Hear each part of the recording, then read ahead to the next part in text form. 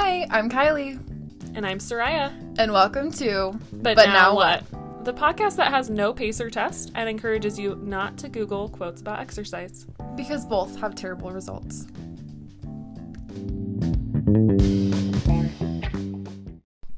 Just as a quick reminder, we're going to organize the podcast by sections. First, we'll follow up with past commitments, and then give a brief overview of the new topic for a few minutes. We'll make sure to include resources and references to the information that we researched for this episode in the show notes. If this happens to be a topic that you aren't familiar with, those will be a good starting place in learning more. And then, when you're feeling sufficiently frustrated, not knowing what to do next with the information you just learned, you can return and listen to the rest of the podcast episode.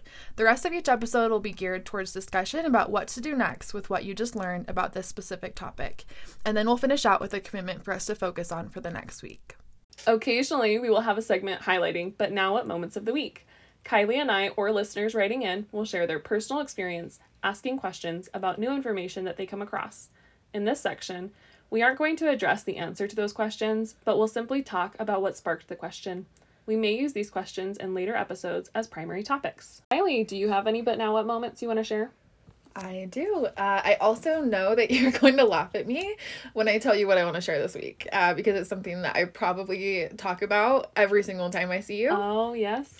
So yeah, if you could guess the one topic that I bring up more than anything else, you'd probably know that I want to talk about abundance, the idea of abundance. I was going to ask for the letter A. Okay, perfect. Yep. So yeah, we were having a conversation about this, I think it was last week, after seeing the podcast come together and actually getting some of that feedback from listeners, and feeling the excitement of actually seeing like a creative project take off and like seeing our vision come to life. Right. It caused me to have a lot of like self-reflection back to other previous creative projects that I wanted to start.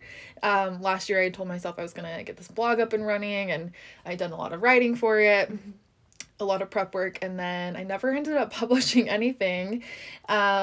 But I also think there's a lot of like external factors that I can see that have impacted my ability to like start and finish things in the past. For example, global pandemic. Oh. Couldn't have expected that one. Nope. But also there's a lot of internal motivators that I also now look back and see, that I was really telling myself that I didn't have anything of value to contribute, anything that was uniquely mine, and that starting a creative project was not going to have any payoff because everyone already has enough podcasts to listen to, everyone has enough poetry blogs to read, and so there was definitely an idea in my mind that there was a limited number of opportunities for these things, and that anything of impact had already been done.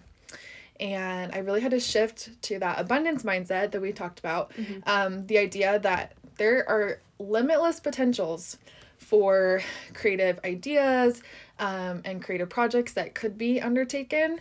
And anything that was really successful did start as, someone's idea that probably initially doubted. Right. They also thought like, something's already been done, or someone could do it better than I can. Absolutely. They also probably started recording sitting on a bed with a folding chair. So look at us now. We've really come a long ways. We're using a microphone that isn't a phone microphone. Yeah, so we finally have two microphones. We have two microphones. But they are now clipped onto our cups. So we still have somewhere to go. It's only up from here.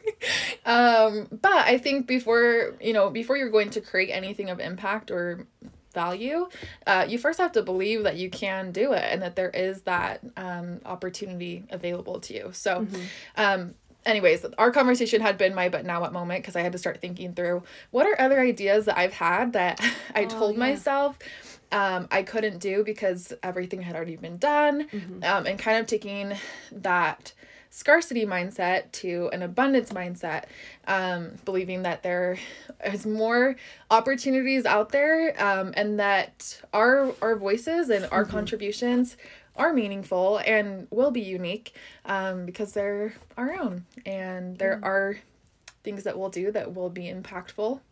We gotta start somewhere. I bet that resonates with a lot of people. I think people creative people in general feel that way about their interpretation of life and whatever they've created. And then I think also professionally, a lot of people will be like, oh, I'm interested in this field, but I won't be the best in it. There are already so many good people in it, so it's not worth even trying because either I'm going to disappoint myself or it's not going to make a difference. So yeah, I bet that. Absolutely. Well, so much of that even comes from from the time that we're in kindergarten. You know, everything is ranked, and we're always like up against our classmates. You go from like being graded against your classmates all through school to, you know, you go into college and you start looking into a professional field, and there's always going to be some kind of like selection, and someone's always going to have the most internships under their belt or the most connections, and it's really easy to look at those things and then assume that what you have going for you is not even worth pursuing because someone else could do it better. We've kind of made life a competition. Yeah. Darwin is just like his impact can still be felt in big ways, but instead of like thinking of the world in terms of like who can do it the best, I wish we just saw things more as like, you know, everyone could do it differently. Like, so who can do it differently? Who can do something that no one else has done yet? And again, our contributions matter just because they're unique to us and our mindset and perspective on life. So that's a really beautiful insight and input. I'm excited to see what other creative projects we undertake, and also especially excited to see this one come to life.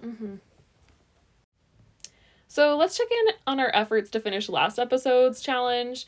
Just as a reminder, our challenge was to question our use of makeup and any implicit biases that we have around others' use of makeup and our own use of makeup. So Kylie, how did this challenge go for you? Well, it's technically only been a couple days since we recorded our last episode, but already actually this challenge has been really meaningful for me. I have like a different level of awareness as I'm getting ready in the morning. And I've kind of been asking myself those questions that we went through, either out loud or just internally, about what purpose my makeup use is serving and how it's making me feel. It kind of stuck out to me how being with myself and taking that time to create a fun makeup look did feel like I was like creating art. And we did have a listener who wrote in. Actually, I wanted to kind of share what they said. Do you want to read what they said? Yeah. So this listener said, I have struggled for a long time feeling that makeup is just an archaic form of misogyny and have always just felt deeply uncomfortable with the idea of makeup as something created for the male gaze. But I felt like there were so many reinforcing moments surrounding makeup and self-care, self-expression, and individuality that it helped to open my eyes a little to the different positive implications of makeup in our society. Thanks. Love you both. And we love you too. We really love you and are so grateful for the feedback. I'm singing like completely jarring you. To take me back, but only in the best way. But that feedback meant a lot. I think if nothing else ever came from us recording so far 5 episodes, getting that one bit of feedback did reaffirm to me that it does matter that we're opening these topics of conversation with people, even just so that they can ask themselves the same questions about how these things are impacting their day-to-day, and how oftentimes there's so much more to it than what meets the eye. Again, I think I had the same idea about makeup at some point, and I was like, it's not very feminist of me to be wearing makeup.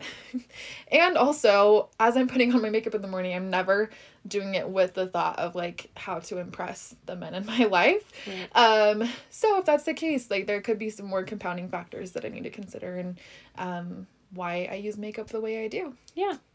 I'm happy to report that Caleb did not feel called out per se by my comment in the last one, but said that it was like kind of a good call to action, and came to me the next day and was like, did you notice? Do I glow a little differently? He did his skincare routine. Oh, good on him. I know. And it also kind of motivated me to ask Caleb when I want to do my makeup or my skincare, like, can I have this time to myself right now, rather than Ophelia? If you have a toddler or a small animal, I'm sure that you can relate to this. The bathroom. is a sacred place that is not given its sanctity enough. You are not left alone. But asking for that was really nice because it did kind of make me feel like I had a little moment of self-care to myself, whether it was like 3 or 5 minutes or 15. And I wouldn't have thought to do that if we hadn't talked about that for that episode. I love that. If you're listening to this episode because you are trying to heal your relationship with exercise, we're thrilled that you're here. If talking about exercise doesn't feel safe for you, though, please consider skipping this episode. We won't be talking about any specific traumatic experiences with exercise, but we still understand that as a whole, the subject has hurt a lot of people. And if you are a straight-sized individual, I hope that you know that fat people have struggled with this in very different ways and without the aid of a movement that is growing, but still not progressively and actively supporting plus-size fat people. I think that call out is especially important because one of the largest effects of our culture that is driven by fat phobia is the harmful ways that folks ascribe like a morality to our physicality. We've been taught that exercise is a punishment that our bodies are meant to endure to counteract, our calorie intake or periods of inactivity. And those ideas combined with rampant weight discrimination have also created increased challenges for fat folks who are looking to heal that relationship with exercise as well. We just want you to know that we see you, we love you, and we support you. Okay, today we are discussing exercise and specifically transitioning to a healthy relationship with exercise. And we are talking about it because it makes me mad.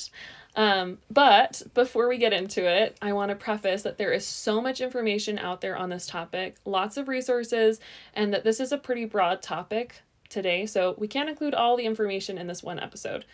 That being said, I want to ask you, Kylie, what words or images come to mind when you think of exercising?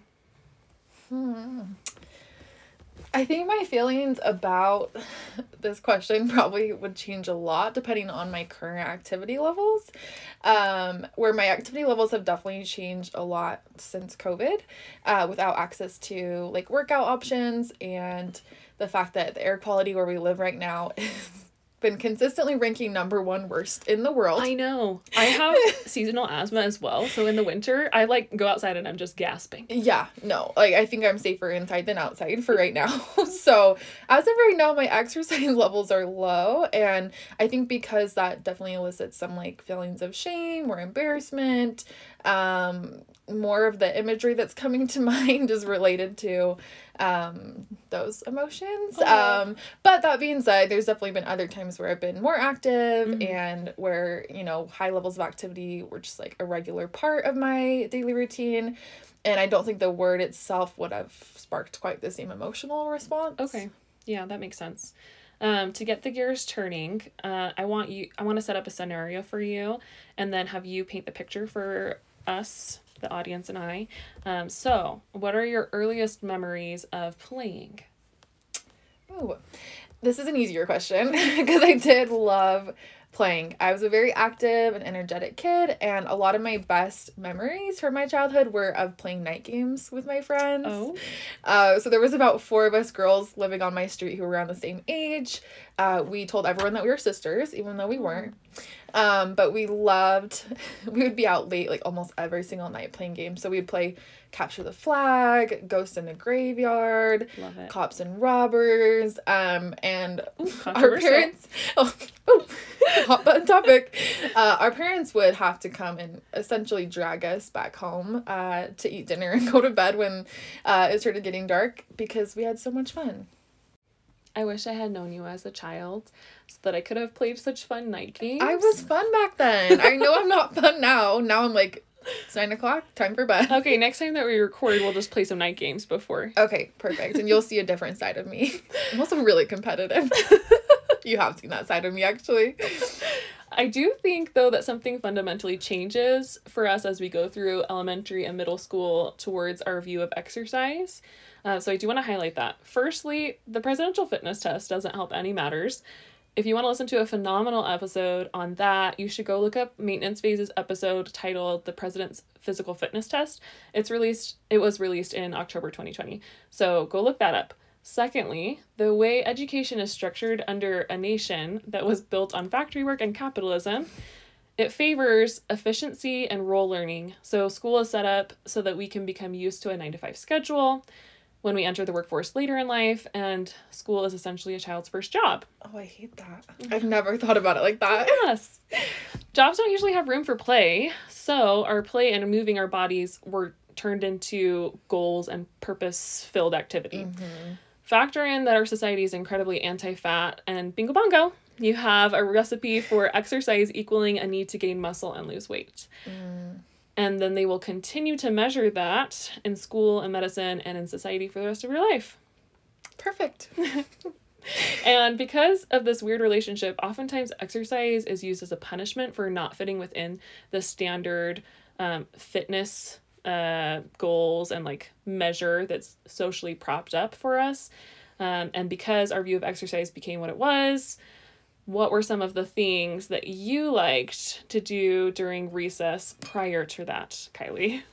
Oh, I actually loved playing basketball with the boys in my grade. There were only like 2 of us girls who somehow infiltrated this big group of guys who would play basketball every single break.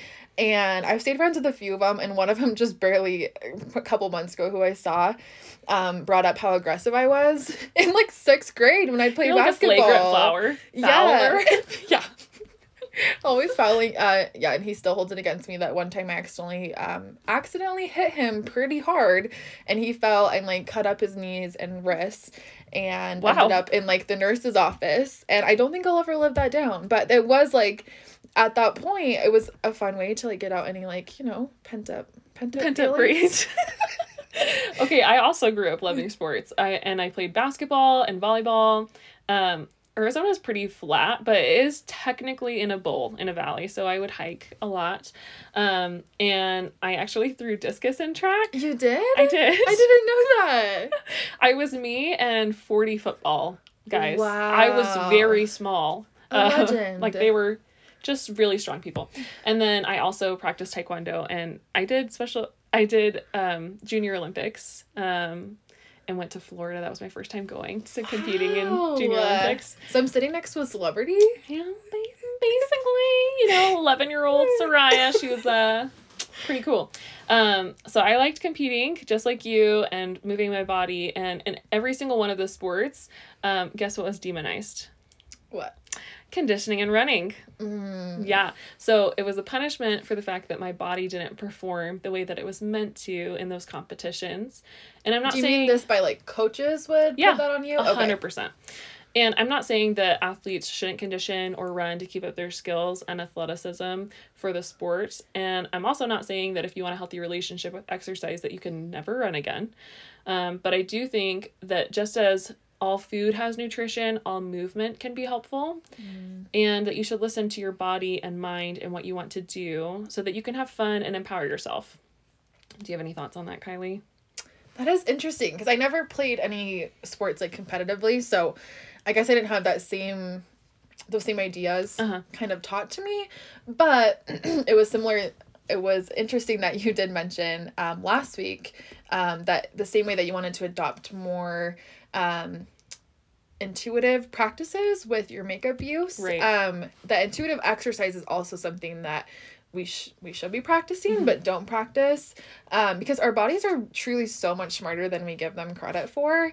I'm just grateful that my body regularly signals to me when I need certain things or when I need less of certain things.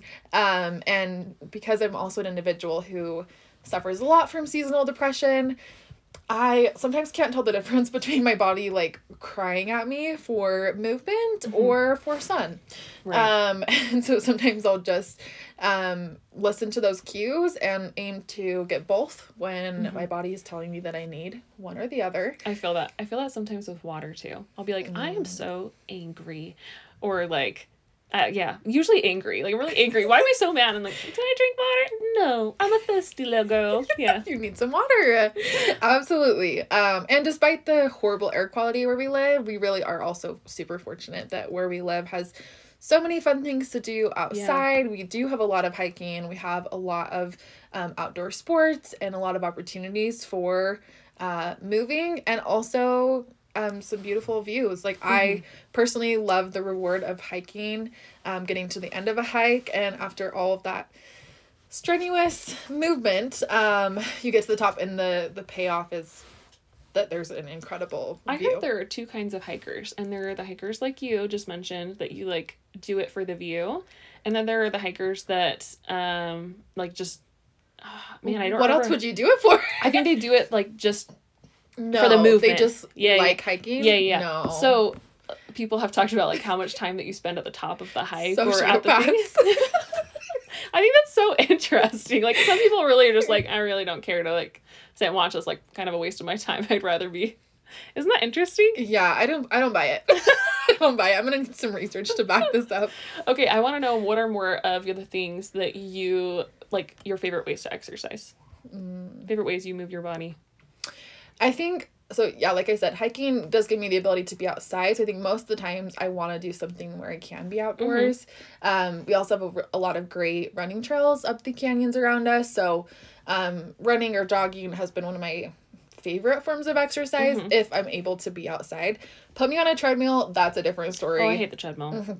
Personally. Which is why right now although I really like the power walk something catchy title where like you put on like this sick beat and you like walk to the beat and you feel awesome. That has like kind of blown up. I hear people doing it all the time. Hot girl walk. Is it the same one that like shows you a video of someone doing it like in real time? Yeah. Okay.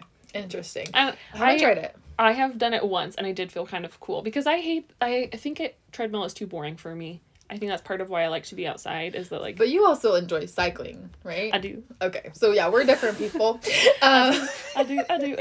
We are different people, but otherwise, I think my favorite things would probably be more cardio activities that are like dancing and things that don't feel like exercise but are actually exercise. And that was actually one of my goals this year is to implement more of those fun activities. Very cool. To round out like our look into exercise and early education, I want to highlight an article titled "What Motivates Girls to Take Up Exercise During Adolescence." It was published in the British Journal of Health Psychology, and it had a sample size of about 100 girls around the age of 13 and followed them for about a year. It found that most participants reported being more interested in exercising for their health in the future. And not surprisingly, their motivation appeared to be only partially internalized, as health was still viewed primarily as the value promoted by respected others, so their parents and leaders and the media in general.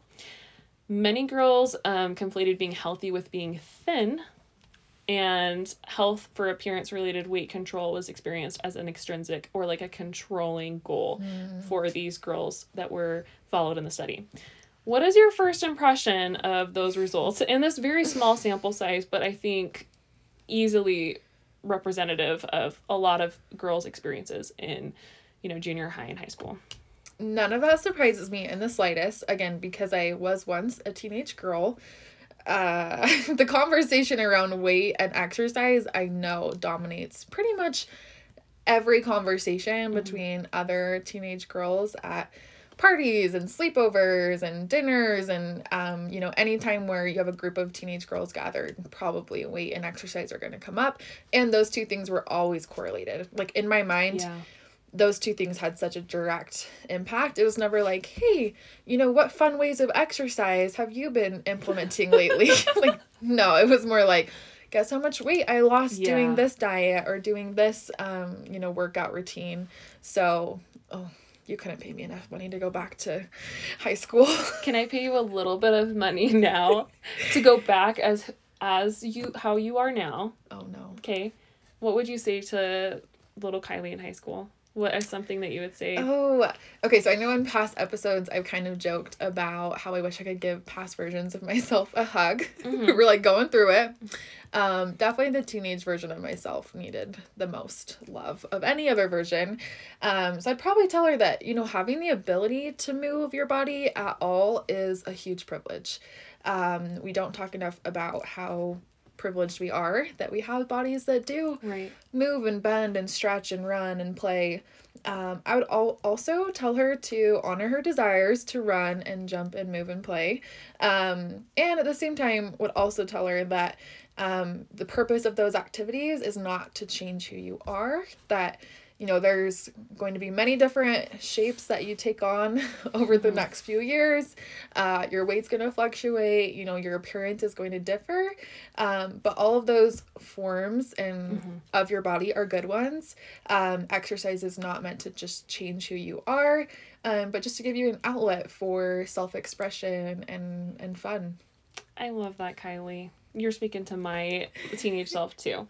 And just like as a quick hash, it bugs me to no end that our high school bodies are kind of like lifted up and celebrated as our peak physical form. Like, why? My body hadn't finished maturing, like still going through puberty, my friend. My brain hadn't even developed yet. So why do I expect my body to have fully developed? And so whenever I would hear friends or even myself say like, oh, I need to be looking like I did during those years, I need to be exercising so that I look that way, it just does not compute in my mind. No, there's nothing that makes sense about it. The same way that I don't look at myself at 5 and think, oh, I wish I was still that person. No, like, again, that body served its purpose at that time. And yeah, my body looks and performs a lot differently than it did when it was in high school. And also, I am so glad that I am not the same person that I was in high school in so many ways. Yeah. And also in physical ways. I'm glad that as I've grown, that my body has also grown and taken on, again, like I said, different shapes and forms, and that I've also learned to love myself in different stages of life. And a lot of times those differences and how my body presents itself are because I have had different experiences that have changed patterns in my life or people in my life. You needed and wanted different things at different times. Absolutely. And those are things that I wish we'd celebrate. At least for me, I have a very small tolerance for when I do get around circles of friends, and that does seem to be the topic of conversation, like idealizing past, usually smaller versions of ourselves. It's not productive, and it's also, it's not a way to show your current body love and appreciation for the ways that it does help and support you. So Vox released an article called Why You Shouldn't Exercise to Lose Weight, and it explained with several research studies to back up their statements. First, they shared a story that I know a lot of people can empathize with, and it was regarding exercising to earn food, burning calories so that you can eat. And to be honest, I actually disliked a huge amount of the information that they presented in this article, and the way that they talked about weight in the article was really unhelpful. In fact, most articles that I looked into or news sites that I reviewed when gathering information for this episode were that way. And this is probably because of how much the diet and wellness industry make off of us thinking that way about our exercise. So, Kylie, can you read some of the statistics surrounding the fitness industry? Absolutely. So, the global gym industry is worth $96.7 billion in 2020, with more than 184 million gym members in total. The world holds over 200,000 health and fitness clubs or chains, not including private gyms. The United States, Germany, and the United Kingdom have the highest number of fitness club memberships. Currently, the main fitness trends are fitness trackers, HIIT, group training, fitness programs for older adults, and body weight training. A few statistics show that 41% of US-based gym goers work out because they wish to lose weight. Yeah. There's a lot of money to be made there, clearly, and a lot of people that buy into the system. After reading those statistics and based on your own experiences, what ways would you say that diet and wellness culture relate to the fitness industry? I mean, obviously they are connected in the way that they are both such big money makers. It's clear that they also both rely on like return consumers. So I think to some extent they both encourage us to feel shame about our bodies as a way to essentially light the fire under us, to get us to move towards some kind of change in our behavior. With the diet industry, they count on usually how unsustainable food plans that they create 100%. are, which drive dieters again to eventually quit a diet, regain weight, and then restart the diet again and again, kind of that cycle of dieting. And then that same culture kind of exists inside gyms and fitness clubs, of kind of competition and the idea that like you always need to be improving, and there's, no matter how many hours you spend at the gym, there's always some other muscle you could tone or define. And then they also have a lot of fitness plans that are kind of equivalent to some of those diet trends where they kind of rely on you burning out and then having to restart. One of them I thought about was the 75 hard challenge. Oh yeah, Have heard you about of the it? hard and the soft. So I've had several friends take that on, and just about every one of them mentioned at some point that they were like throwing up partway through, couldn't keep food down, feeling really sick, and all I could think was just like, obviously this is not a sustainable trend to follow in like your fitness and food intake. And it's just interesting that I think some of those same ways, you know, you might quit halfway through your 75-day challenge, and then they're going to count on you eventually wanting to restart it so that you can eventually get through the 75 days, right? Crazy. I had a friend actually mention that they finally found a gym that they really liked because they liked the classes that they offered and they thought that was super fun. But even this gym that they loved had a program in place where like you're competing with people to lose a specific amount of weight and uploading pictures of yourself for quote unquote progress.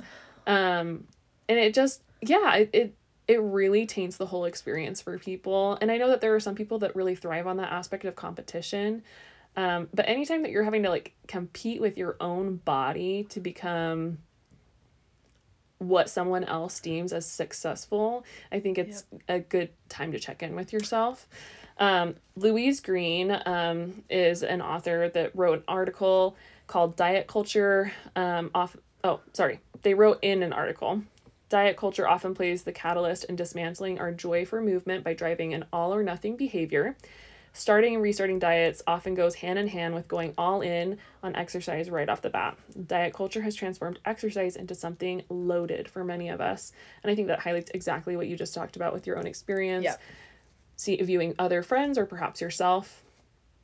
Yeah, that like you can have a regular routine for exercise, and again, you can have regular routines for food management. But I think the culture of both industries, you know, do rely on us to feel shame about our current appearance to drive our behaviors to both, you know, extremes of dieting and exercise where you're under eating and over exercising. Right. Yeah. The deficit, right? So yes, all of this being said though, obviously we've heard our whole lives how important physical activity and exercise are for both our physical and mental health.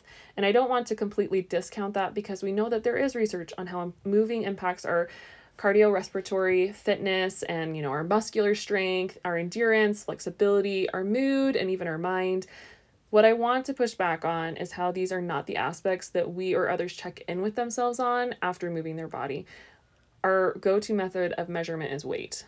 Yeah. And it's interesting that you brought that up because I was actually going to ask you what kind of research you did find about connections between exercise or movement and changes in our mental health. Did you find anything that like stood out to you? Yeah, there genuinely, when I said at the beginning of the episode that there is so much, like the internet is just saturated with that information. What causes me to pause is that a lot of the research that is put out there is put out by specific organizations that you know why they would say what they say. But I would say a good general rule that I saw throughout the research was that like 30 minutes of exercise a day, 5 days a week, will impact your body and your mind positively. I saw a couple that were trying to distinguish between just moving your body and exercise. One of them was like a red flag to me because it said that there's a trend of what they called active couch potatoes, which are people that spend a majority of their day sedentary Or spend the a rock. majority of a day as a rock. And then they exercise for like 30 minutes and they call it good. The main thing that I kind of want to take away from the research that was out there about how physical activity impacts your mental health is actually regarding your breath work, and like when you are breathing more and increasing your oxygen levels, you are at a calmer state. You have more clarity in your mind. You'll feel more peaceful. It helps with like your blood pressure, all these different kinds of things. So as you're exercising, you are also breathing more heavily. And a lot of it is like either spending time with groups, and so you have like a social aspect to it, or you're spending time outside, getting your vitamin D. You already knew I was going to say it. I love that call out that, you know, it's more than just running is going to fix your depression. I know that there's been times where I was in kind of like a mental health crisis and someone mentioned to me like, oh, have you thought about exercising? Oh. I've said red flag too many times, but a lot it of is red what flags. it is. And again, always coming from a good place. But I think the hard thing is that, of course, I understand logically that if I do get out and get moving, that I will have a lot of those benefits, both physically and mentally. But also, there's times when it feels too hard to even walk from my bed to the fridge to feed myself. And so sometimes you're just not going to have the capacity to undertake a big physical activity. But I like the shout out that, you know, even breath work could be something that feels a lot less overwhelming and could just be a good place to start. Either that or if I do have the emotional and mental capacity to get myself out the door and even just take a walk, that the benefits could be bigger than just looking toned or fit when I go on a run. I think that ties back directly to the quote earlier about the all or nothing mentality. Like anything that you do is going to improve your mental health, rather than saying, oh, I don't feel up to a run, so I won't do anything. Also the opposite, where you're like, I didn't run yesterday, so that means I need to go run 10 miles today. Like I need to kill myself over it. One of the things that like just makes my heart so heavy and sad is when someone says that they want to be able to like have their chocolate cake on their birthday, and they're like, I'm gonna have to run so much for this chocolate cake. Like no, that equation is just wrong. Have chocolate cake anytime you want chocolate cake. That is my life philosophy. I would love that embroidered on a pillow.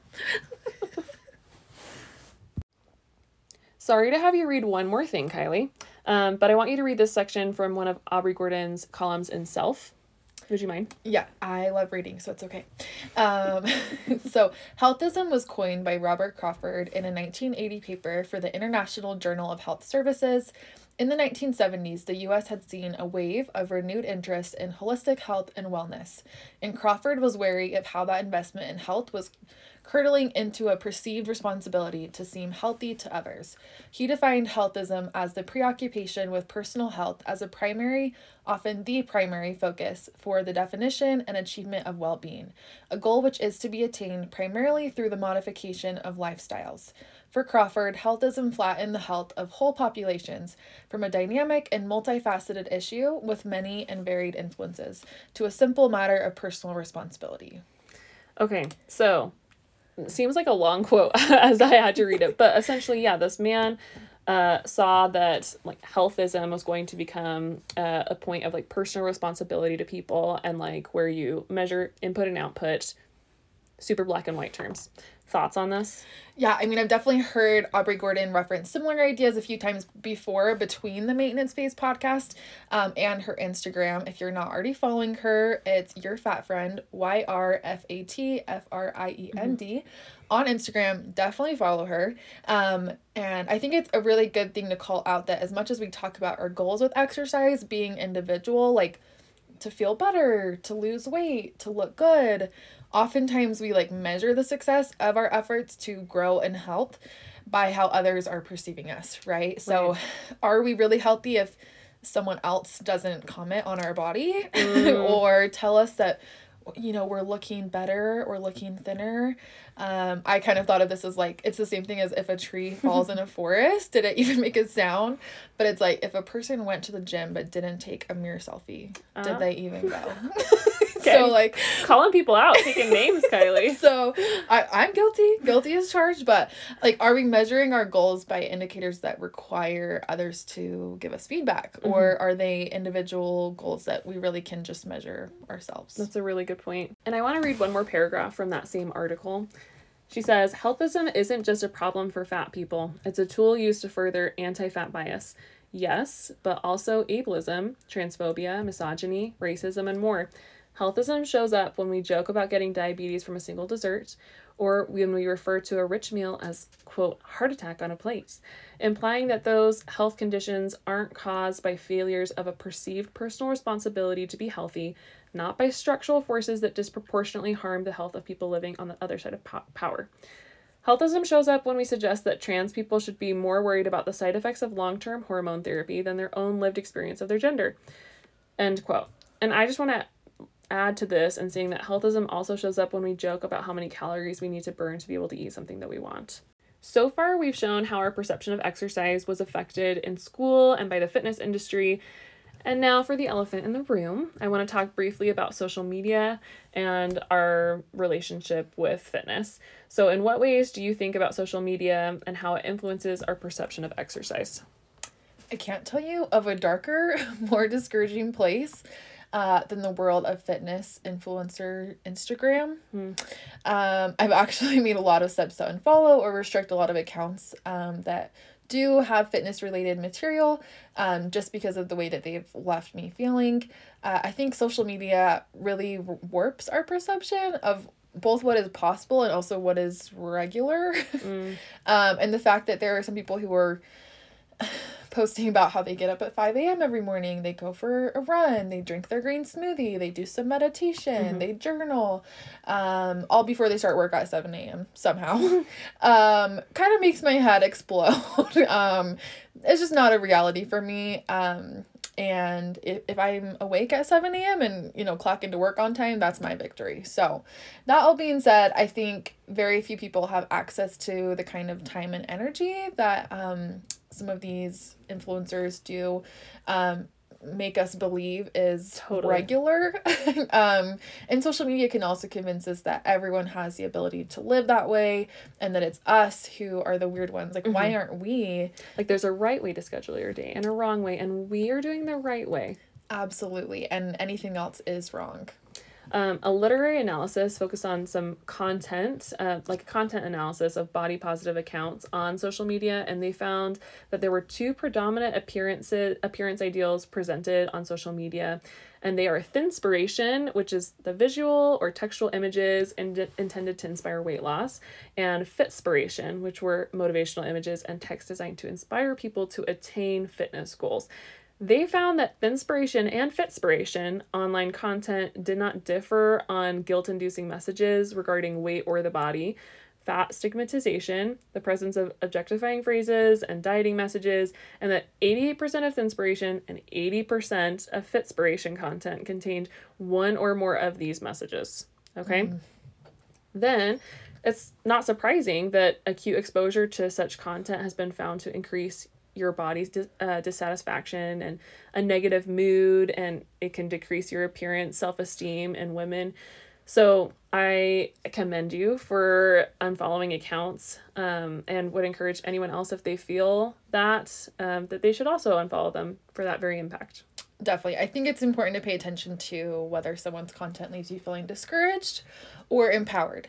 Like, are they empowering us to invest more in ourselves, to take more time that we need, to play? Like, when we're talking about exercise, again, there's so many ways to have fun with it. So are they encouraging you to have fun, to take time for yourself, or are they discouraging you by adding shame to an already really hard topic?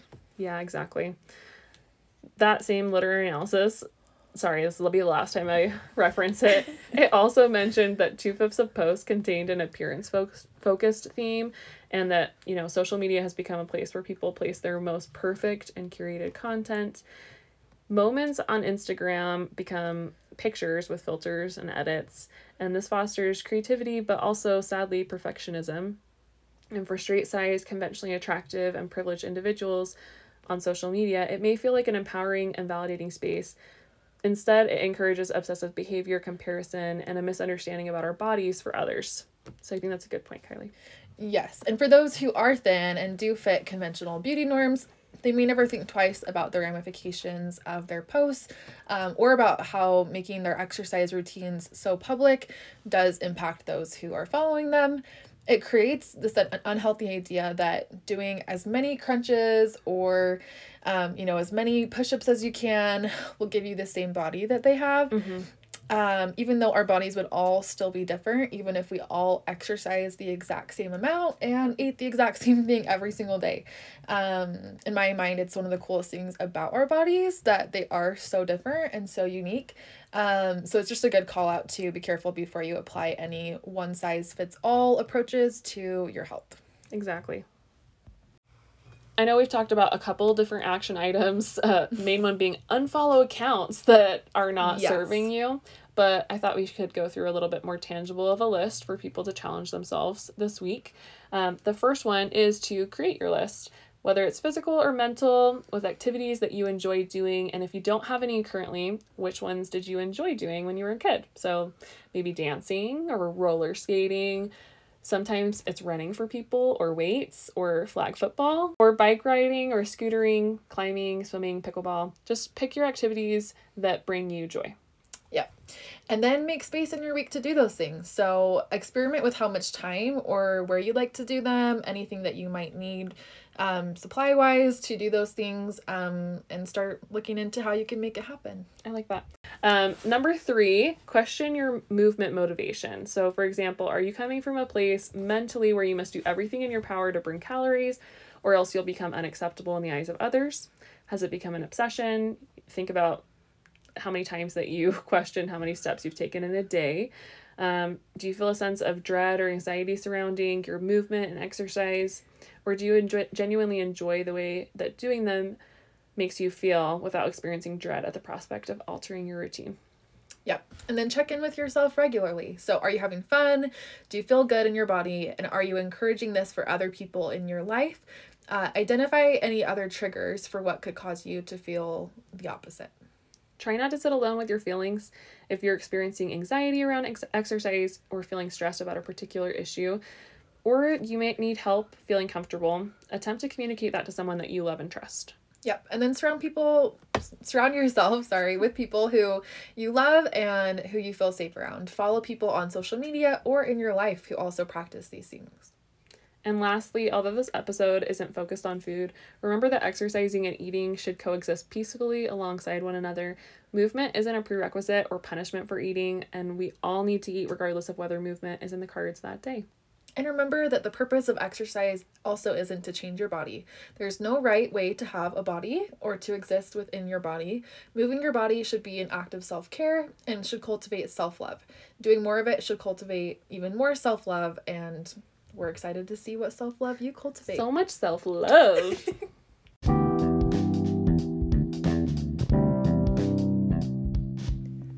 Well, that's all we have to share with you today. Thanks for listening, and stay curious, folks. And remember to keep asking, but now what?